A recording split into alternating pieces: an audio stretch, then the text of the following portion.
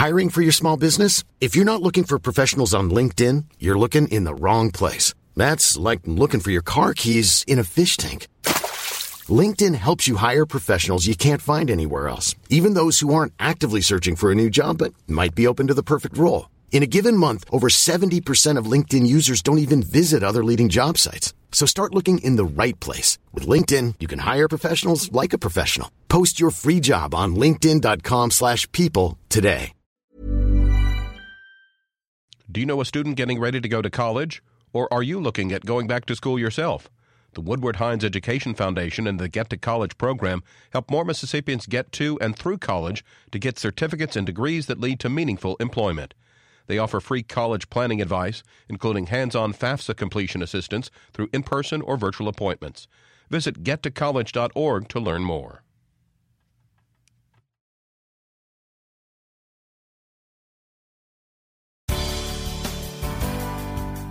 Good morning. It's 8:30 on Tuesday, June 27th. I'm Desiree Frazier. This is Mississippi Edition on MPB Think Radio. On today's show, much of Mississippi will face dangerously high temperatures. A record-setting heat wave is heading our way from Texas. Then a new law will soon require Mississippians verify their age to gain access to obscene websites. Plus, the largest teachers association in the state announces their first round of political endorsements. This is Mississippi Edition on MPB Think Radio.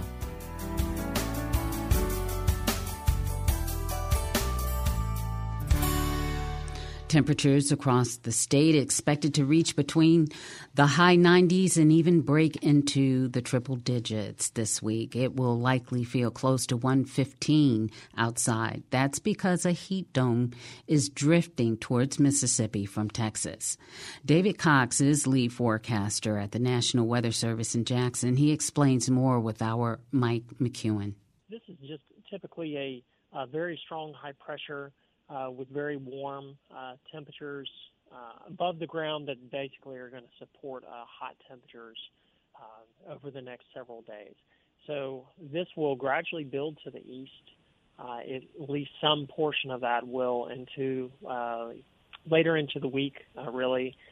After, especially by mid to late week and into early weekend, there's potential for temperatures that could reach into the upper 90s or even into the low 100s for several days. Combined with increased moisture and the recent rains, our heat indices are more than likely fairly easily going to top 110 degrees and could be even 115 plus. And so in those environments, especially for several days, heat stroke becomes increasingly likely and imminent with prolonged outdoor activity. So we definitely recommend to stay hydrated, take frequent breaks, and you really want to limit. You want to have clothing that definitely doesn't absorb heat, rather will help propel that away. And so that's going to be a concern, especially with the recent storms that we saw yesterday. Some area residents are dealing with power outages, and so that makes it even more of a concern this week. And the heat domes, do they pose any sort of risk to that power infrastructure that you were just speaking about? For more extreme heat, that does at least stress some of the power infrastructure in terms of residents using central air conditioning, and but for the most part, it's going to be more just the heat stress concerns of being outdoors. But definitely in the more extreme heat situations, that can cause some stress on the infrastructure, that power infrastructure. Yes, sir. I'm so far unaware of a heat dome actually growing or expanding in surface area over land, and that's what this one that's in Texas currently is projected to do. Is that typical behavior for a heat dome? Yes. As sometimes it's dependent on, it's not, I wouldn't say it's completely the area of heat. Not only does it build, but it's also dependent on the other upper atmospheric patterns going on. As those move off to the east, then that can, as you mentioned, build to the east. It doesn't just drive right into it. It's going to gradually build to the east as other factors that are blocking it from moving are moving out of the way, if that makes sense. So something like the jet stream, for example? Exactly, yes. As a jet stream right now has blocked that over South Texas and into northern Mexico, that's going to gradually build to the northeast because that jet stream is starting to pull away. What brought us the severe weather yesterday is moving off to the northeast. And some of that's dependent on patterns even further up into the northern Atlantic, which has kind of kept this pattern pretty persistent. But we are getting more into that high pressure building over top of us, which will then bring the heat. And I suppose a question just on a larger scale. I believe earlier this year I saw that this summer was forecasted, or maybe projected is the word, to be an El Nino year and maybe an extreme one. Is that impacting on this at all? That definitely can have an impact on the jet stream pattern, and that had some impact on the more recent active jet stream that we've seen over the last couple of weeks. It's brought us all of this severe weather. So yes, those are basically the temperatures in the Pacific Ocean that causes changes in those, either warming from, which is El Nino, that's going to cause jet stream changes across the U.S. and North America. So yes, that definitely has an impact. And just one final question relating to the heat dome here in Mississippi. When are you all projecting it, I suppose, to lift or to dissipate a bit? Well, we're expecting this to last into next weekend, but then it will begin to let up as we go into the following weekend. That high pressure will gradually build to the east, and then we will get another buckle in the jet stream, which should start to lessen the grip of the heat across the region. Well, I really appreciate you taking the time to explain this all to me. Sure.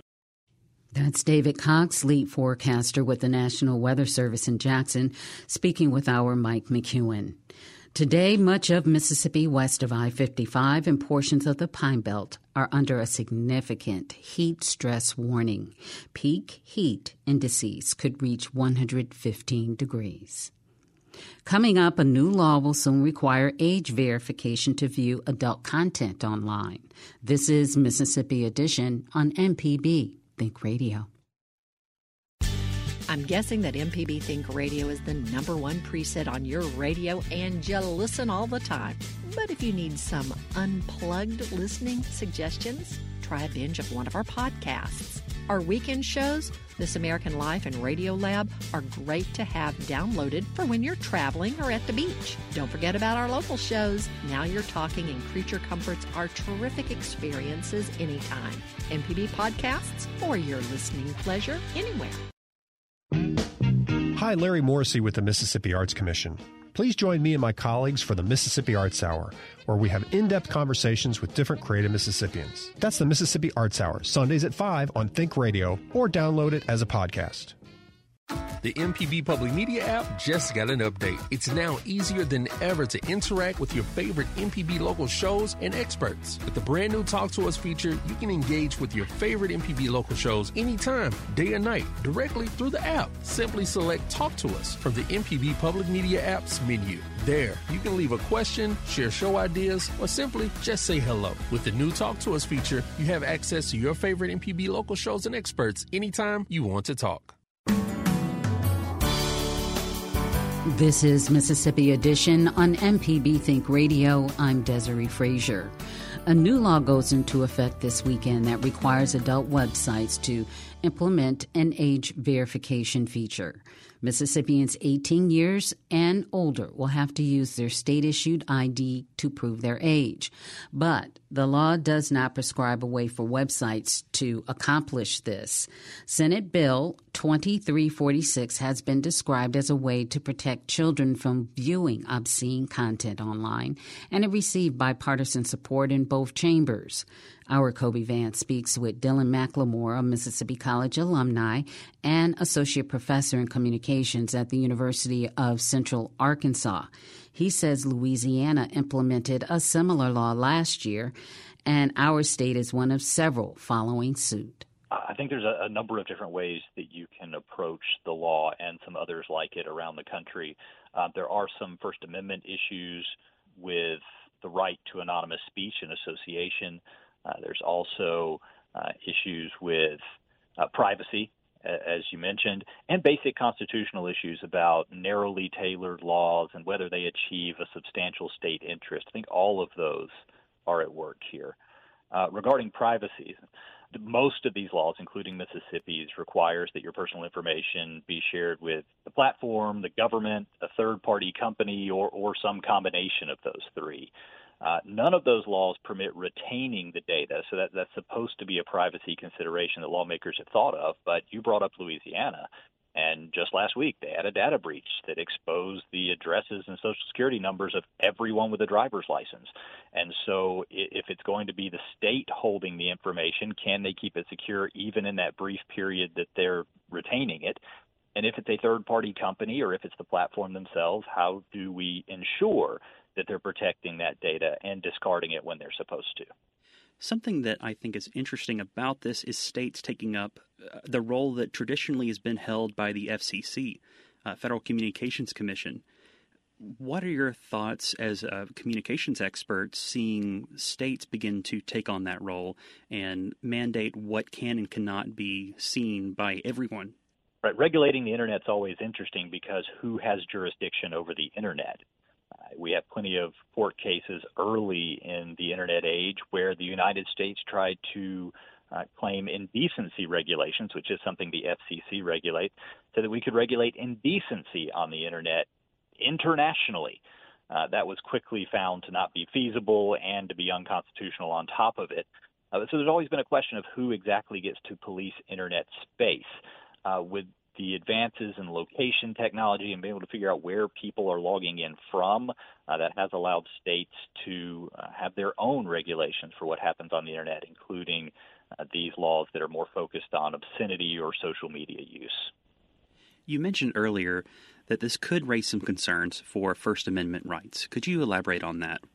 Sure. So first of all, whenever you're discussing the constitutional merits of a law, that's not the same as endorsing the content. So this shouldn't be misconstrued as endorsing pornography for minors or something like that, or consenting adults for that matter. These are choices you get to make. But regarding the First Amendment, the Supreme Court has consistently found a right to both anonymous speech and anonymous association. And these laws that require ID verification. The Mississippi's only focuses on what they consider to be pornographic websites.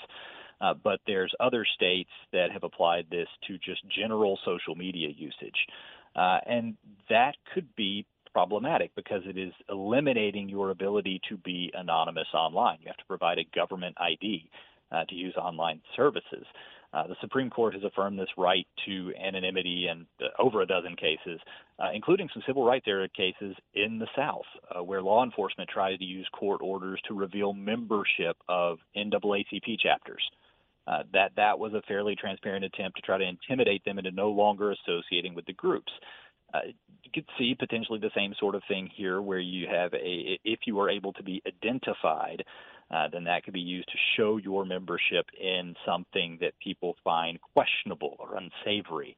The problem here is that the right to anonymous speech online has never been affirmed by the Supreme Court. So we have mixed lower court rulings as to whether that in-person anonymity can extend into the online space. Something that is standing out in this law is that it will define the websites as obscene if 33.3%, one-third of the content on that site is considered obscene materials by the definition in the law. And it does go into pretty in-depth detail about what that definition entails. But what could it mean for social media platforms going forward, ones that ones that have been hailing as centers of free speech and have allowed that type of content on their site, but at the same time, they've also had plenty of other conversations on those sites that have been perfectly family-friendly. I think this is an area where the law is written well to anticipate this. There's, I think, 7 states at the time we're having this conversation that have passed similar laws requiring age verification for what they consider pornographic websites. They're all written almost exactly the same. And they all reference, they don't say it outright, but they're referencing something called the Miller test. This is from a case in the 1970s called Miller versus California, and it's the modern test for obscene speech. We've been using the term pornography a lot, and in news media coverage, that's typically what it's referred to as. But specifically, this law is about obscenity. That's a legal term for unprotected speech that does not have First Amendment protections.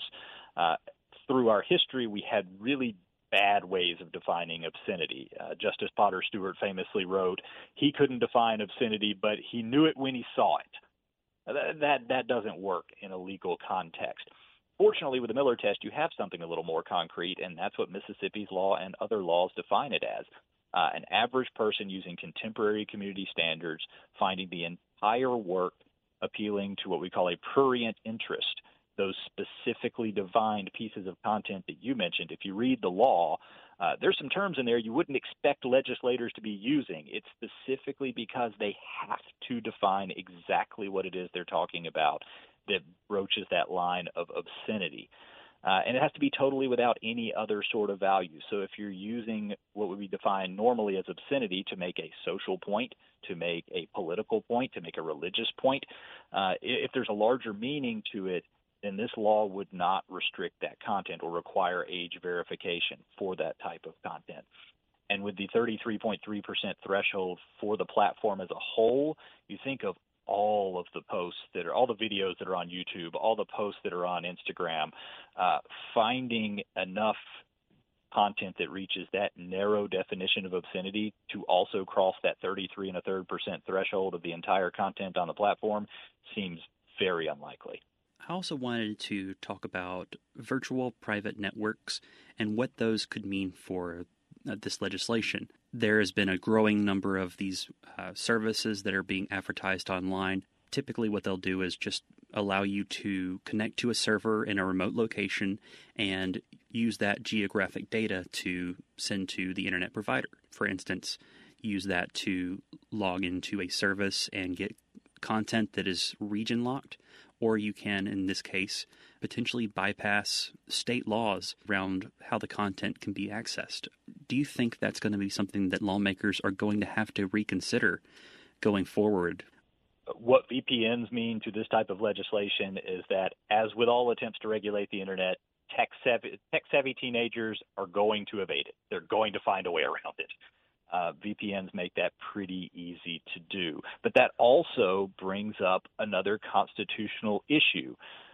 So I mentioned that the definition of obscenity in the Mississippi law and others like it is pretty narrowly tailored. I think they did a good job of wording it where they're not going to accidentally ban or require age verification on a lot of content they didn't mean to. But the other thing is that the law is supposed to achieve a substantial state interest. It's supposed to address the problem that they're actually trying to address without creating an undue burden on people that would normally be allowed to access the content, adults of consenting age. If this age verification thing is a real hassle and everybody's bypassing it anyway using virtual private networks, then is it actually accomplishing the state interest? And if it's not accomplishing the state interest, then is it a legitimate restriction on everybody who has the right to access the content but keeps having to jump through all these hoops to get to it? Dylan McLemore is an associate professor of communications at the University of Central Arkansas. Professor McLemore, thank you so much for your time. Thank you. Coming up, Mississippi's largest teacher association announces its first round of political endorsements. This is Mississippi Edition on MPB Think Radio. Deep South Dining is the show all about the culture of Southern flavor, from fried chicken and collard greens to shrimp and grits and a glass of sweet tea. Subscribe now to the podcast using any podcast app or download our MPB Public Media app.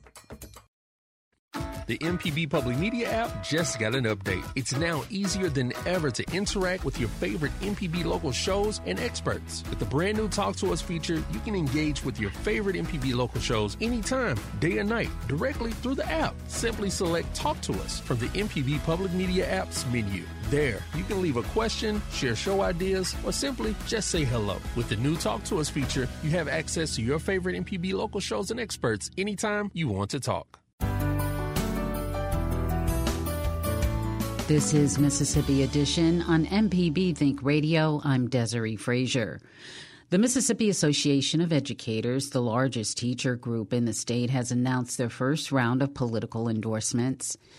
The association president, Erica Jones, says public education has become a crucial topic among lawmakers in recent years. Mississippi public schools are emerging as a central theme in this year's elections. Now, let's talk about what we know about our public schools here in the state. We know that 90% of our Mississippi students attend public schools. We also know that our schools serve a diverse section of our students across Mississippi. And we also know that our students deserve quality and effective educators, up-to-date learning materials, and safe and clean schools. Teachers and their assistants in Mississippi have received some significant raises in recent years, bringing the state above the national average. But experts say it's not enough due to rising inflation and growing insurance costs. Also, state revenue has exceeded expectations in recent years.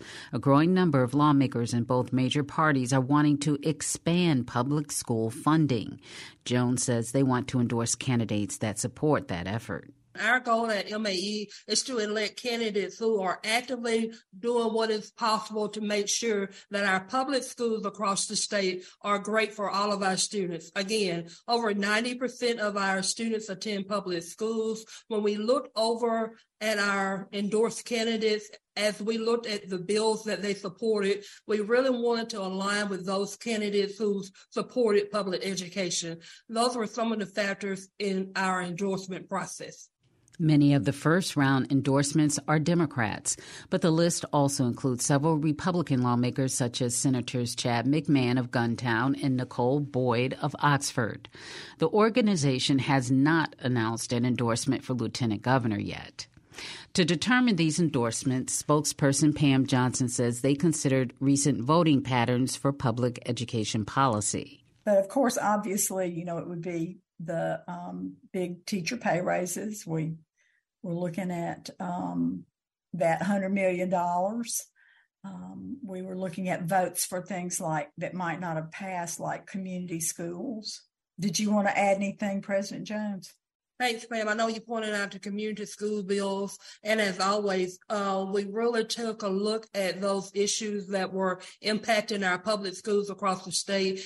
As you all might remember, we did a lot of advocating around ensuring that not only our educators are receiving a livable wage, but we also advocated around social and emotional issues that are occurring in our classrooms, looking at bills that address those issues.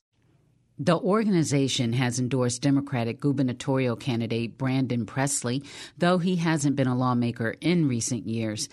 Jones says he supports the policies they want to see passed. When we looked at that particular race, one thing that we looked at over the past 4 years, that our current governor, Tate Reeves, he's really been absent as a leader and an advocate for our public schools here in the state.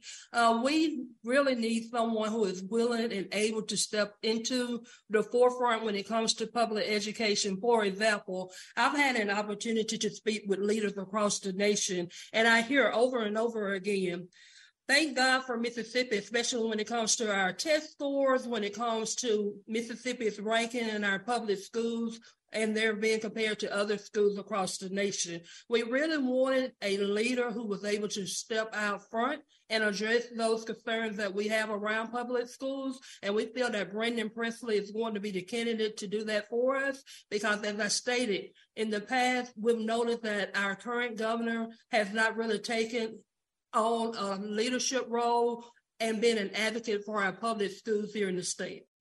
Erica Jones is president of the Mississippi Association of Educators. This has been Mississippi Edition on MPB Think Radio.